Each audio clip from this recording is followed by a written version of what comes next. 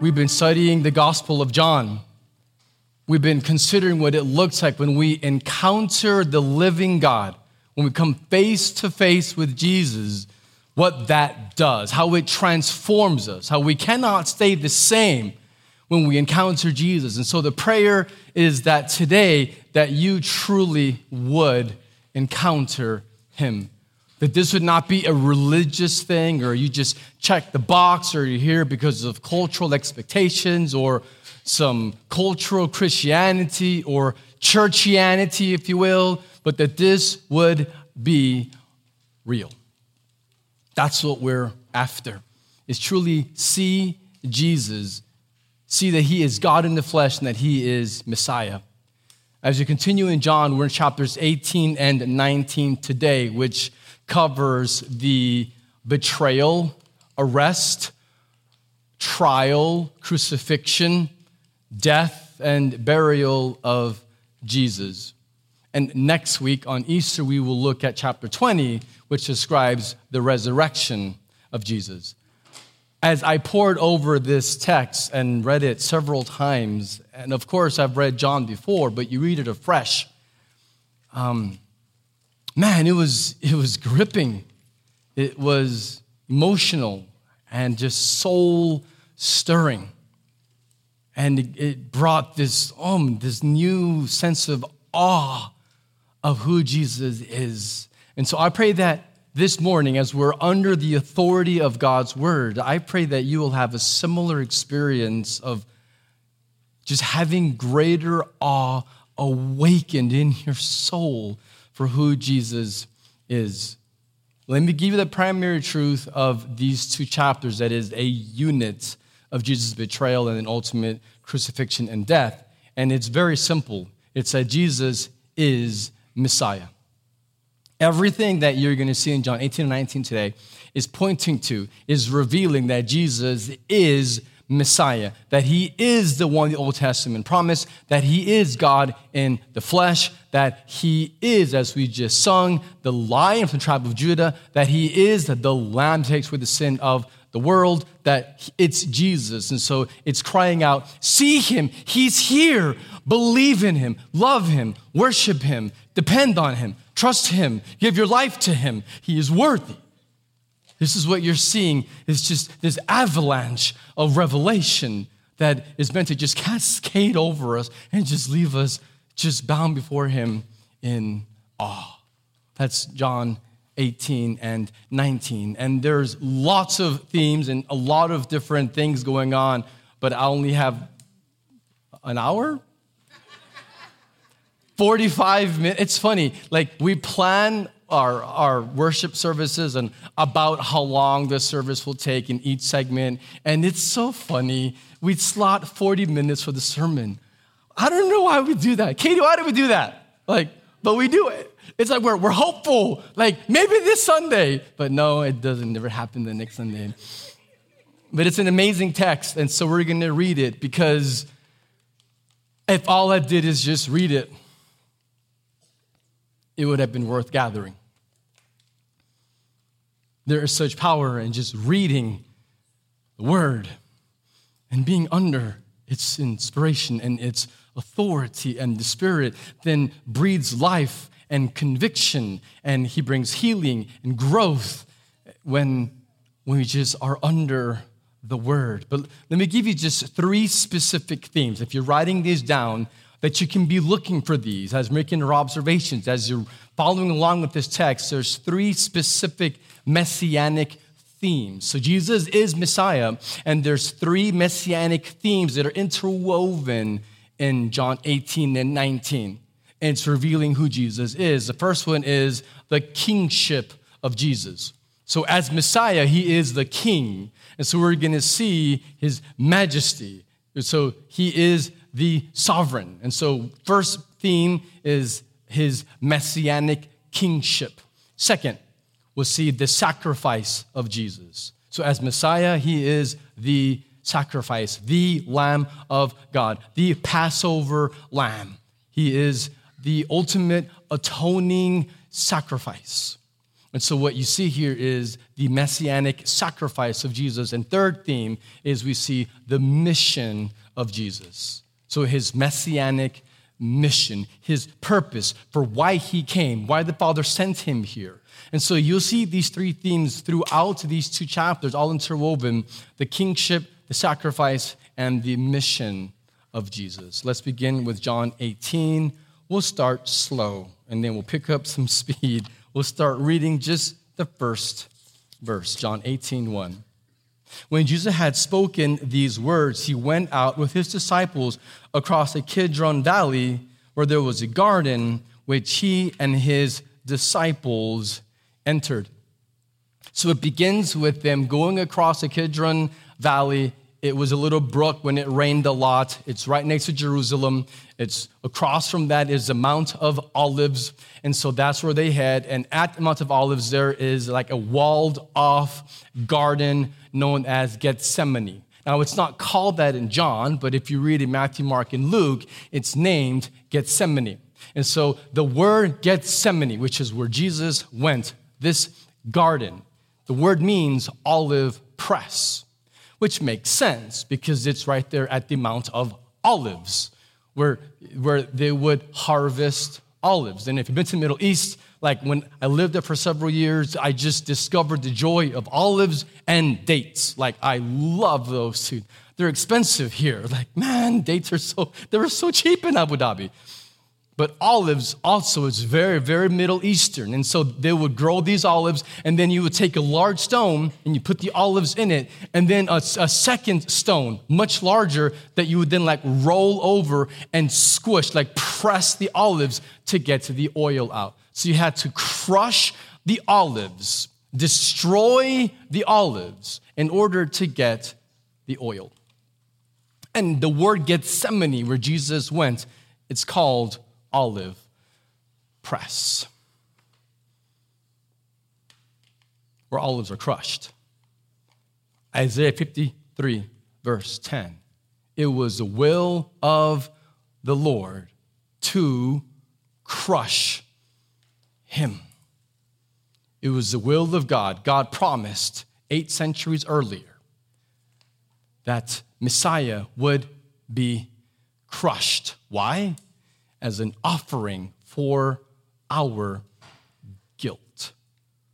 Isaiah 53, verse 10. Mark 14:34, which captures the same scene of the Garden of Gethsemane where Jesus was praying with his 3 friends. His inner circle, Peter, James, and John, were asleep and not praying with him. It says, "My soul is very sorrowful, even to death."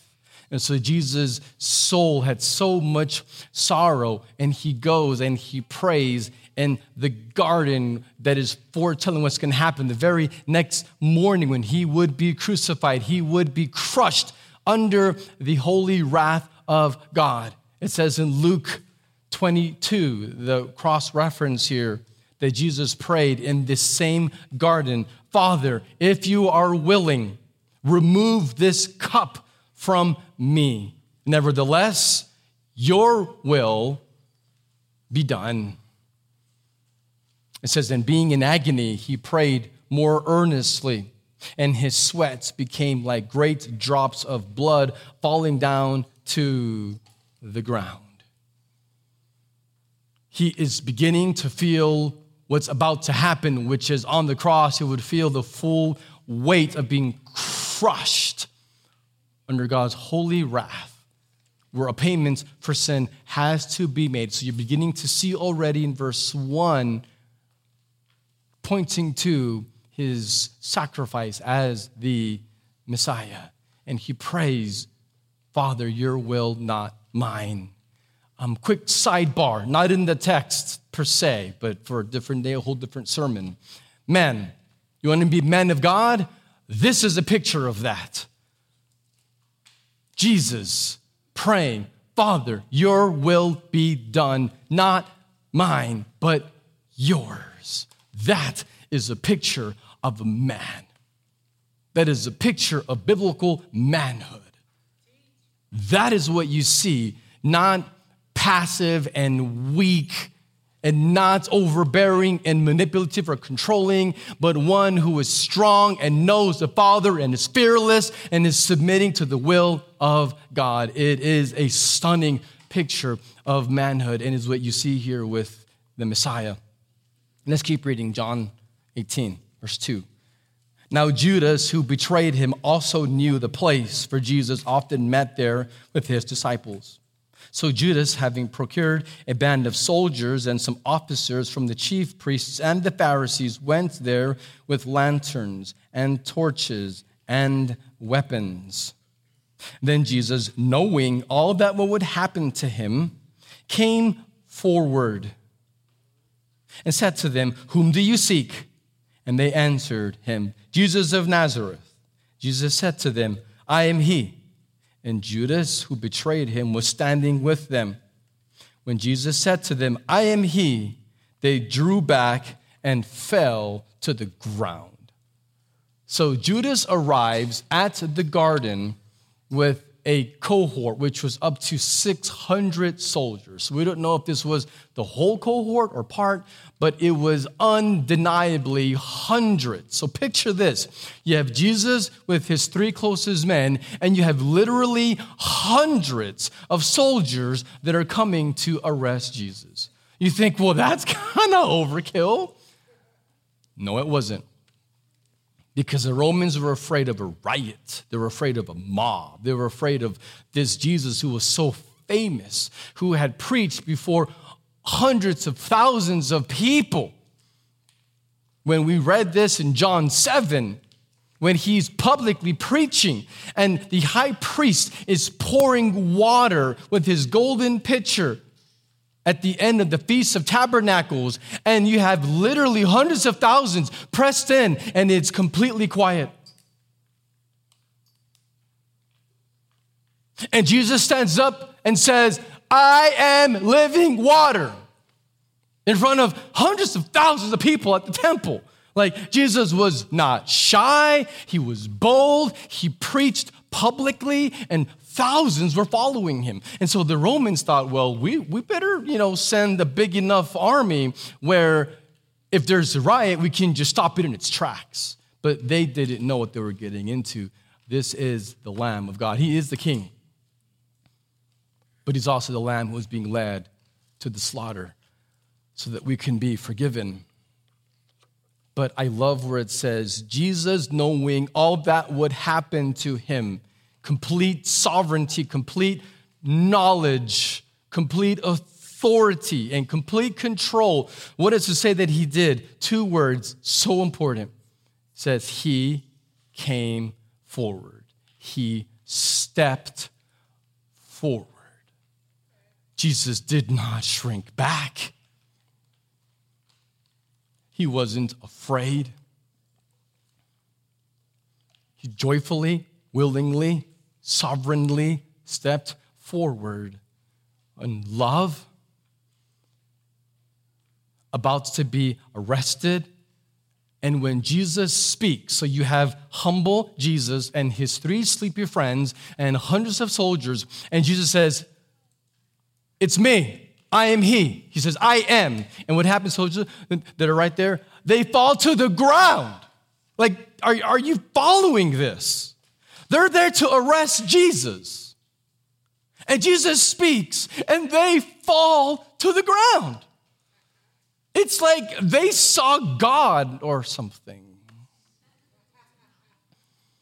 Because isn't that what you see in the Bible over and over when someone encounters the living God? What happens to human beings when they see God? They fall to the ground. And these evil men who are just following orders, they go to arrest Jesus, and he speaks. And when he speaks, there is such authority and sovereignty. We looked at the book of Revelation a few months ago. And if you could think back to the Revelation 1 Jesus who speaks, and it is like a waterfall. It is thundering. And even here, pre-resurrection, Jesus speaks and his complete authority and sovereignty. And these men fall to the ground. Verse 7. So he asked them again, because they're on the ground, "Whom do you seek?" And they said, "Jesus of Nazareth." Jesus answered, "I told you that I am he. So if you seek me, let these men go." This is to fulfill the word that he had spoken. "Of those whom you gave me, I have lost none, not one." Then Simon Peter, having his sword, drew it and struck the high priest's servant and cut off his right ear. The servant's name was Malchus. So Jesus said to Peter, "Put your sword into its sheath. Shall I not drink the cup that the Father has given me?" The Good Shepherd from John 10, who said that he would not lose a single one from his fold. He would not lose one sheep.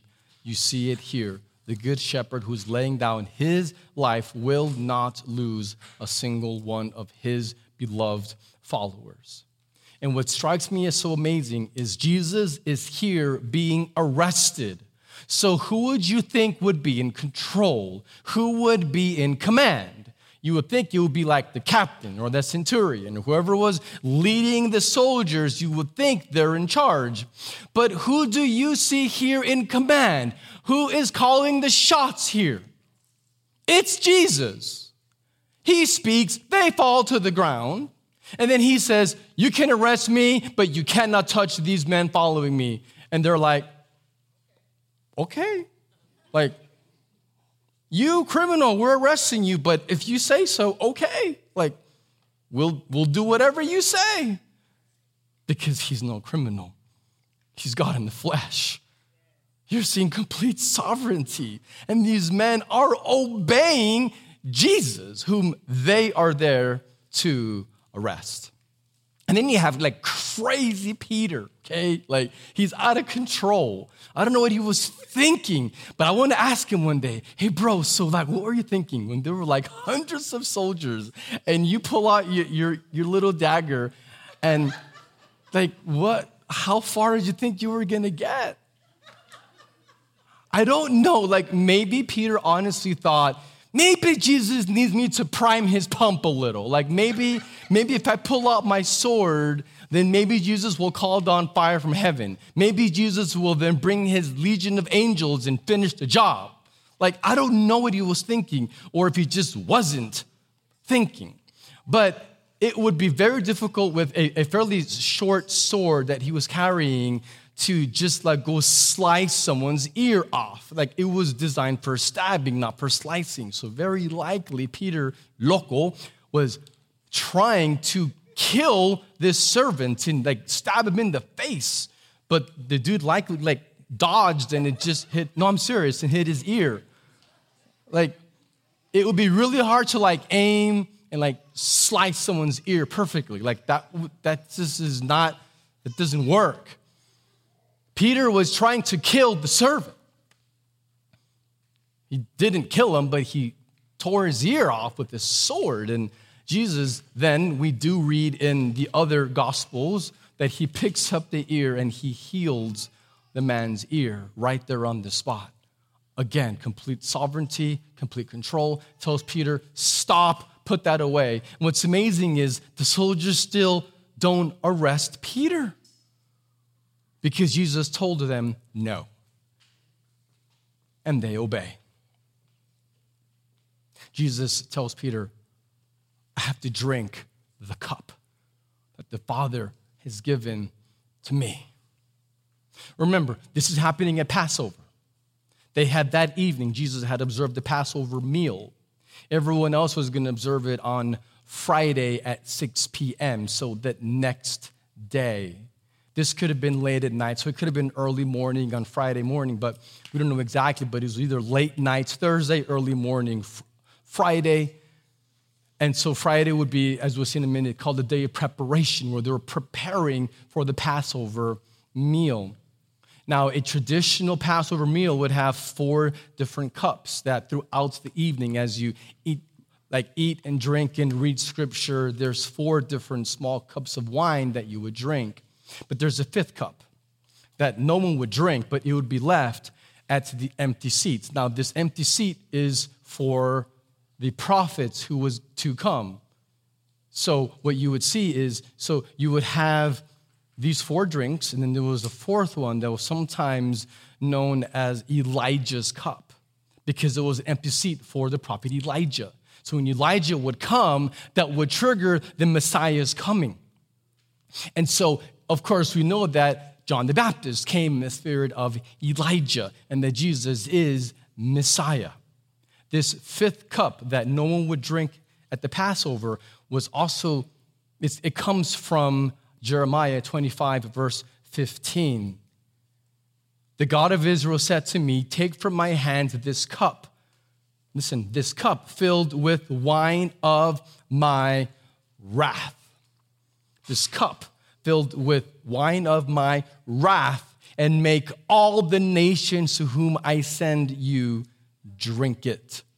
That 5th cup that was not drank was the cup of God's wrath, that they would not drink because the Lamb had died in their place, and they were waiting for the coming of Messiah, who would drink that cup in their place.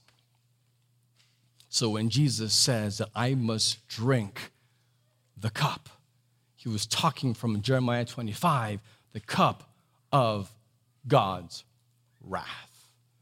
It says, wrath on what? On all nations, all people. God's wrath upon all of sinful humanity, that Jesus, Messiah, would drink it.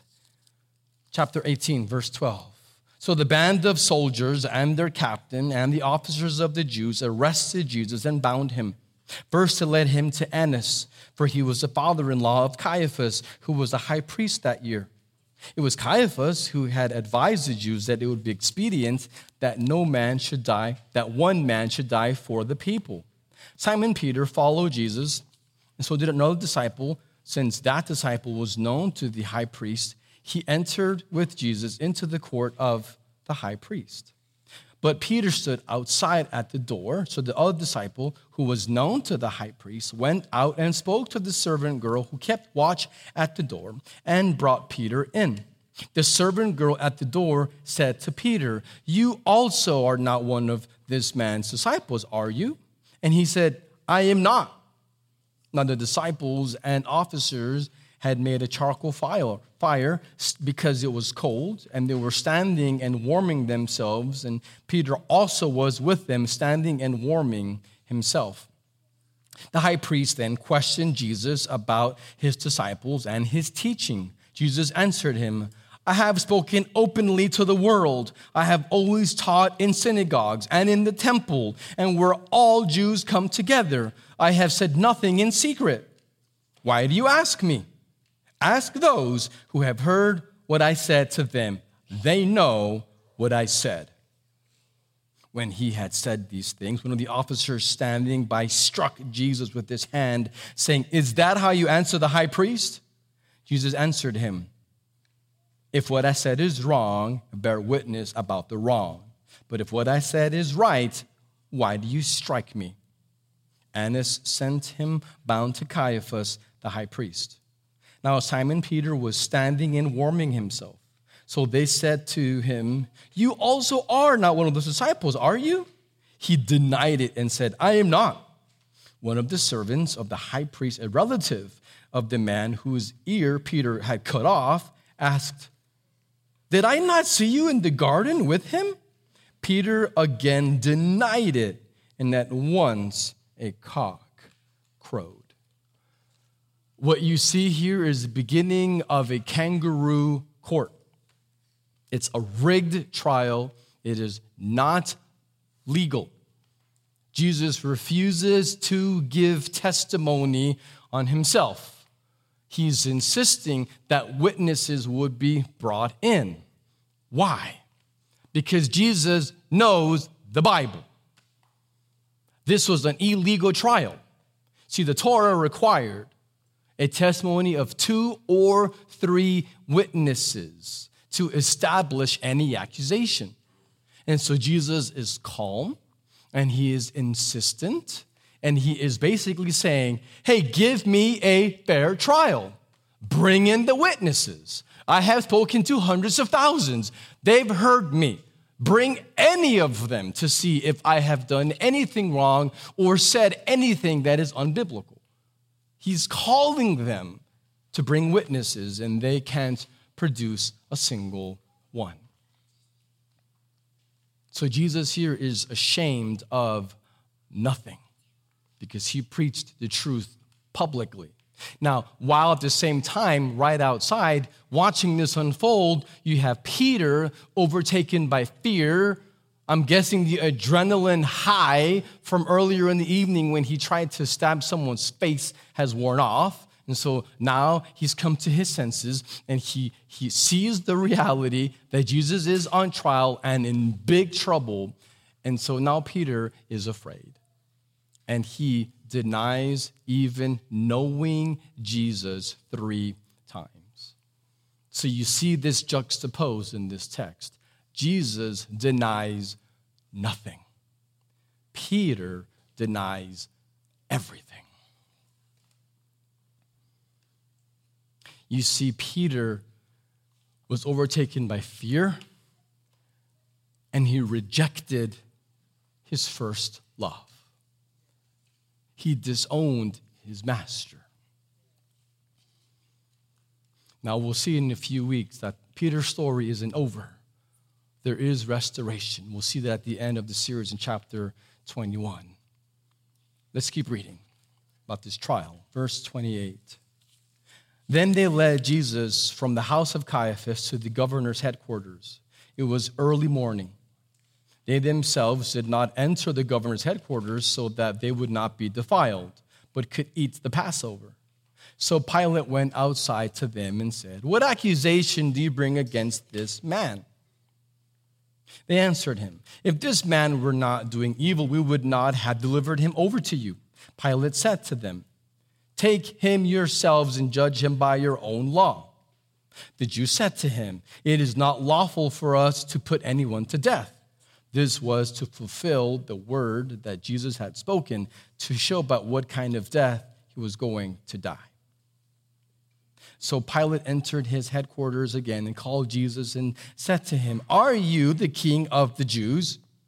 Jesus answered, "Do you say this of your own accord, or did others say it to you about me?" And Pilate answered, "Am I a Jew? Your own nation and the chief priests have delivered you over to me. What have you done?" Jesus answered, "My kingdom is not of this world. If my kingdom were of this world, my servants would have been fighting that I might not be delivered over to the Jews. But my kingdom is not from the world." Then Pilate said to him, "So you are a king?" Jesus answered, "You say that I am a king. For this purpose I was born, and for this purpose I have come into the world, to bear witness to the truth. Everyone who is of the truth listens to my voice." Pilate said to him, "What is truth?" And he had said this, he went back outside to the Jews and told them, "I find no guilt in him, but you have a custom that I should release one man to you at the Passover. So do you want me to release to you the king of the Jews?" And they cried again, "Not this man, but Barabbas." Now Barabbas was a robber. So here's kind of like the sequence of this trial, which again was illegal and not genuine. He was examined by Annas first. Annas had been the high priest previously. He was the father-in-law of the current high priest Caiaphas. And so even though he wasn't the ruling high priest, he was respected and had a lot of authority and influence. And so they start there to begin kind of the informal trial. Annas questions him. He sends him to the current ruling high priest, his son-in-law, Caiaphas. And then he is sent over to the Sanhedrin. Now, you don't see that here in John, but Luke describes that as we kind of piece this together. The Sanhedrin was the 70 elders of Jerusalem, of Israel, that ruled over Judea, which was the province in Rome. But they could oversee their own matters to a degree. And the Sanhedrin then convicts Jesus. And then that skipped by John, but it picks up here where he sends them to Pilate. Because remember, the Jews were part of the Roman government, so they didn't have the authority to execute anyone. The Romans reserved that for themselves. So they sent him over to Pilate. Who was Pilate?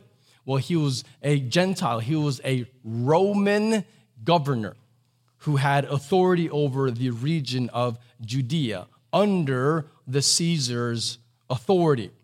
So the first time Pilate talks to Jesus and says, nah, man, this dude's crazy, but he's not guilty. So then he sends him to King Herod, which also you see in Luke. It doesn't describe that in John. And then King Herod, he was ruling. He's called a king, but he wasn't really a king. He was under the authority of the Roman emperor. But nonetheless, known as King or Tetrarch Herod.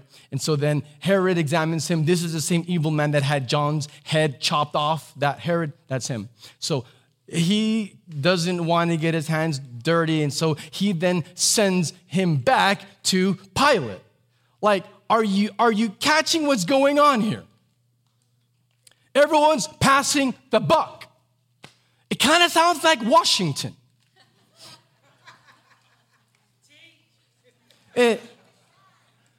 It's almost like human nature hasn't changed. And it seems like politics hasn't changed. And politicians never want the buck to stop with them. They always blame someone else. And so you have these political rulers, and no one wants to finally make a decision. He goes back again to the Roman governor, to Pilate. And so what you're seeing here is a mockery of justice. And the Romans, who were so proud of the rule of law, and to be fair, a lot of modern day law in our government really is Roman. And if you don't think so, go to DC. It is so Roman. Everything, it's overwhelming at times. And they were so proud of the rule of law. And what you see here is a mockery of the law and of truth. These religious leaders here wouldn't enter into Pilate's headquarters because he was a Roman governor. And so they didn't want to defile themselves and be unclean by entering in. So just get this, just get your mind around this. These religious leaders, these rulers, these politicians ultimately, they were okay with conducting an illegal trial and killing the Messiah. But they didn't want to become unclean by stepping into the house of a Gentile. You see, that's what religion does. It blinds us. We can't even see the truth. We become man-centered and self-centered, focus on the externals and what everyone else can see publicly, and yet you forget the internal. And you forget love for God and passion for Jesus, and it becomes all about the religious externals, and that's what you see with these evil men. Their hearts were so unclean, and yet they wanted to maintain the appearance and be kept clean so that they could have the Passover later that next day. But did you notice that the whole time Jesus is calling the shots, Jesus is controlling and dictating the whole conversation? Did you notice that? That Jesus really is the one who is dictating how the conversation is flowing. He says, yes, I'm a king, but Pilate, not how you think, not the way that your emperor is a king. It's not of this world. My kingdom is not from the world. So he declares his purpose for coming into the world. He says, to bear witness to the truth. Pilate, of course, doesn't get it. He doesn't understand. So he asks the ultimate question that is so being asked today that you have to be able to answer. What is truth? We live in an age that says there is no absolute truth. Truth is relative. Truth is subjective. You have your truth and I have my truth. And I reject your reality. I reject your truth. I have my own. This is the 21st century. But is it? It was the first century. The thing Pilate didn't understand is that when he asked this question, what is truth? He was literally standing right in front of truth incarnate. He was standing in front of Jesus, who is truth embodied. Jesus is the truth and the life and the way, and no one goes to the Father except through him. And he says that he is the truth, and the truth will set you free. It's Jesus. He is the truth. He defines what is truth because he himself is the truth. And Pilate still, he's blind, he's lost, he doesn't know. But he does know this. Jesus is innocent and his religious leaders are corrupt. He does know that. But he is a politician. And just like politicians, he cared more about his own power than about the truth. Nothing has changed. Politicians today tend to care more about their power, about their comfort, than about the truth. And they don't care who gets hurt in the process. We see it today in politics. We see it in the first century in politics. And it just raises the question, why do we put our trust in politicians? Why do we do that? And yet, we do, rather than hoping in the truth, who is Jesus. And Pilate, being a politician, is trying to manipulate and say, well, I'll release Jesus and then I'll keep Barabbas. But they say, no, crucify Jesus and release Barabbas instead.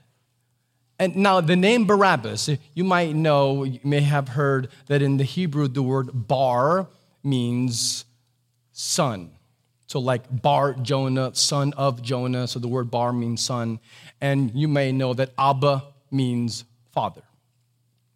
So Bar Abba. So his very name, Barabbas, his name means son of the Father. You think it's a coincidence that a man named Son of the Father was set free? And if you remember back from John 8, Barabbas' father is Satan, because anyone who does not trust in Jesus, their father is Satan. This son of the Father, and the Father being Satan, this sinful, evil son of the Father was set free so that the true son of the Father, the son of the High King, the Son of God would then die. And so you see Barabbas being set free so that the Son of the Father would die in his place. Who do you think Barabbas is? Look in the mirror and you see Barabbas. We are Barabbas. We are the ones who are guilty, who have actually committed evil and are set free so that the Son of the Father would die in our place. And so we see these messianic themes being played out. We see the kingship of Jesus, his messianic kingship. We see sovereignty, control. His kingdom is not of this world. It is spiritual. and he's willing the hearts of his people. So you see that he is the king. We see his sacrifice, that he would die in the place of evil men. And we also see his mission, the mission of Jesus. He says, for this purpose I have come. So he's telling us his mission, his reason for coming. And he says, why did he come? To bear witness to the truth that he is the king, that he is the sacrifice, to fulfill this mission of redemption so that we could be forgiven and give God the glory that he deserves. John 19. Then Pilate took Jesus and flogged him. And the soldiers twisted together a crown of thorns and put on his head and arrayed him with a purple robe. They came up to him saying, "Hail, King of the Jews," and struck him with their hands. And Pilate went out again and said to them, "See, I am bringing him to you, that you may know that I find no guilt in him." So Jesus came out, wearing the crown of thorns and the purple robe. And Pilate said to him, "Behold the man." When the chief priests and the officers saw him, they cried out, "Crucify him! Crucify him!" Pilate said to them, "Take him yourselves and crucify him, for I find no guilt in him." The Jews answered him, "We have a law, and according to that law, he ought to die because he made himself the Son of God." When Pilate heard the statement, he was even more afraid. He entered his quarters again and said to Jesus, "Where are you from?" But Jesus gave him no answer. So Pilate said to him, "Will you not speak to me? Do you not know that I have authority to release you and authority to crucify you?" Jesus answered him, "You would have no authority over me at all, unless it has been given you from above. Therefore, he who delivered me over to you has a greater sin." From then on, Pilate sought to release him, but the Jews cried out, "If you release this man, you are not Caesar's friend. Everyone who makes himself a king opposes Caesar."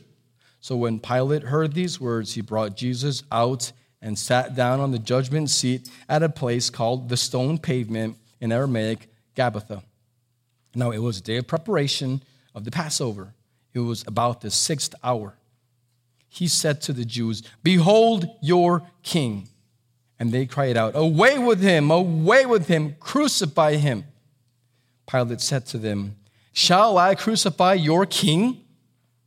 And the chief priests answered, "We have no king but Caesar." And let that sink in. These men who claim to love God answered, "We have no king but Caesar."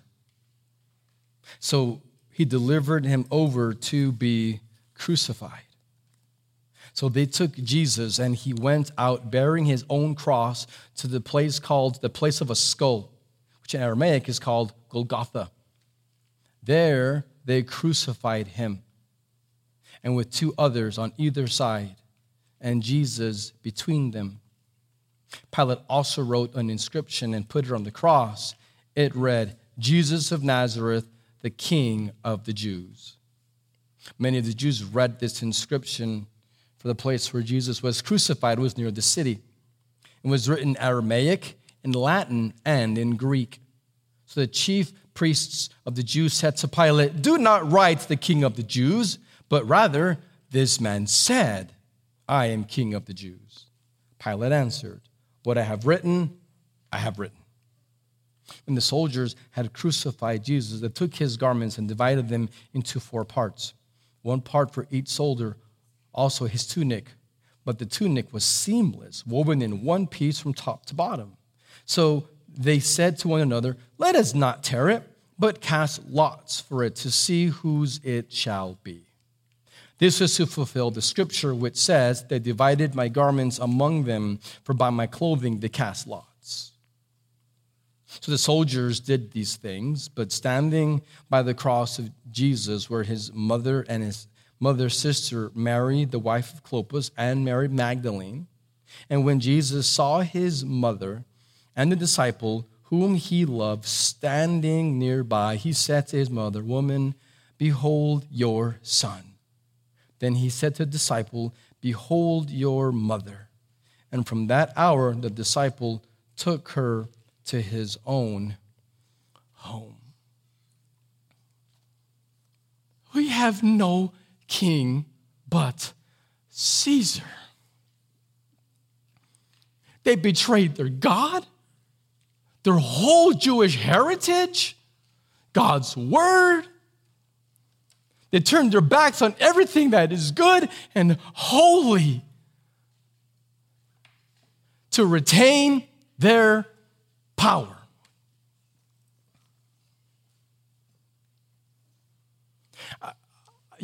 I could describe the gruesome details of flogging, separate from scourging, because they're different, and the crown of thorns on his head, and the crucifixion, and the nails, and asphyxiation. I could spend several minutes going through with graphic detail on what all this is, but I won't. I've heard sermons that do, and I walk out feeling manipulated and a little bit queasy. And so I don't believe that we should do that. And so I will spare you the grisly, ghastly details, because I would rather focus on why Jesus was crucified and who Jesus is. You have an imagination, so you can use it. What we see here is the kingship of Jesus. That is what this text is trying to declare for us to hear, is that he is the king. When this pagan, spineless, evil politician, Pilate, when he says, "Behold the man," and he displays a beaten and bloodied, wearing a purple robe and wearing a crown of thorns, Jesus, and he says, "Behold the man," what he didn't even realize is that he was fulfilling an Old Testament messianic prophecy out of Zechariah chapter 6, verses 12 and 13. Thus says the Lord of hosts, "Behold the man. Behold the man whose name is the branch, for he shall branch out from his place." In verse 13 it says, "He shall bear royal honor." So royal honor. "And shall sit and rule on his throne." Pilate had no idea. He had not read Zechariah chapter 6.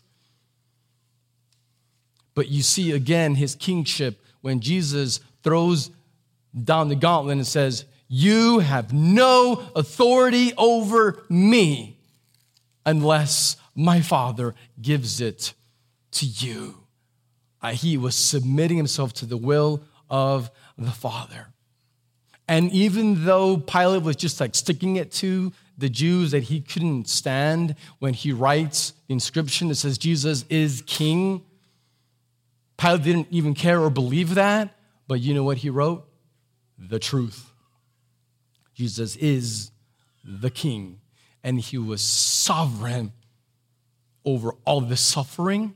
And he was sovereign even in his dying end. Verse 28. After this, Jesus, knowing that all was now finished, said, to fulfill the scripture, "I thirst." A jar full of sour wine stood there, so they put a sponge full of sour wine on a hyssop branch and held it to his mouth. When Jesus had received the sour wine, he said, "It is finished," and bowed his head and gave up his Spirit. We see here the sacrifice of Jesus.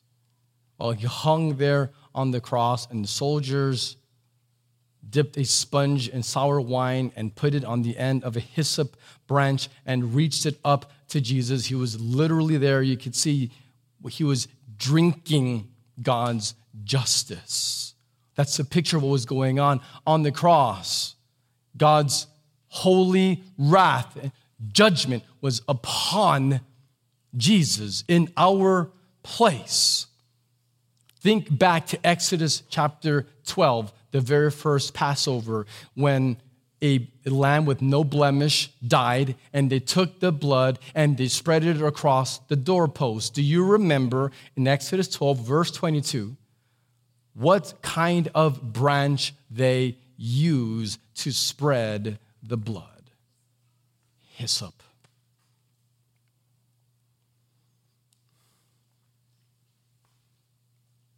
The Bible truly is an interconnected masterpiece. God's purpose. The moment that Adam rejected God's love was for his son to come and die in our place.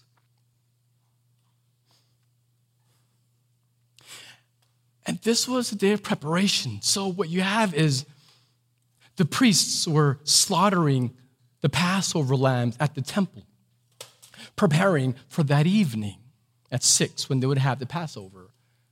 When Jesus died on that Friday at 3 p.m., he didn't just die, he gave up his spirit. He was sovereign in death. He died at the exact precise moment that he sovereignly chose, at the exact moment that the priests were in the temple killing the Passover lambs. Because the Lamb of God had just died so that we could be forgiven. And you see this mission of Jesus. He says, it is finished. Redemption is won. The final Passover lamb has died. The price for our sin has been paid. Mission accomplished. It is finished. And if you want to study a text this week, I encourage Psalm 22. Psalm 22 is what you see in that psalm is being fulfilled here in John 18 and 19. And Psalm 22 ends with the words, He has done it. Messiah has done it. It is finished. Redemption is won. Let's finish the text and wrap up. Since it was the day of preparation, and so the bodies would not remain on the cross on the Sabbath, for the Sabbath was a high day, the Jews asked Pilate that the legs might be broken, that they might be taken away. So the soldiers came and broke the legs of the first and of the other who had been crucified with him. But when they came to Jesus, they saw that he was already dead. They did not break his legs. But one of the soldiers pierced his side with his spear, and at once there came out blood and water. He who saw it has borne witness. His testimony is true, and he knows that he is telling the truth, that also you may believe. For these things took place that the scripture might be fulfilled, that not one of his bones will be broken. And again, another scripture says, they will look on him whom they have pierced. After these things, Joseph of Arimathea, who was a disciple of Jesus, but secretly for fear of the Jews, asked Pilate that he might take the body of Jesus. And Pilate gave him permission. So he came and took away his body. Nicodemus also, who earlier had come to Jesus by night, bringing a mixture of myrrh and aloes, about 75 pounds in weight. So they took the body of Jesus and bound it in linen cloths with the spices, as is the burial custom of the Jews. Now in the place were in the garden a new tomb in which no one had yet been laid. So because of the Jewish day of preparation, since the tomb was close at hand, they laid Jesus there. These two men, Joseph and Nicodemus, who were disciples of Jesus but were fearful. They were afraid. In the end, they followed the example of Jesus. They stepped forward and endured persecution. Likely were canceled by culture of their day because they recognized who Jesus was. The King, the sacrifice, who accomplished the mission of our redemption. With all of your heart, have you repented of your sins? Are you trusting in Jesus for your salvation? Are you depending on the finished work of Jesus, who loves you and who died willingly for you? When we receive his love and his mercy and his grace, you know what happens? It pours out. And then we become forgiving, merciful, gracious people. So if you are struggling with lacking forgiveness or having a hard time expressing mercy or grace, then you need to taste the grace and mercy and love of Jesus afresh and receive that from him. And then it can then pour out of you towards others. We see lastly here the mission of Jesus, that we've received his mercy for this mission. So what is your life about? Like, what is it really about? May it be about the redeeming work of the Lamb of God and our Savior.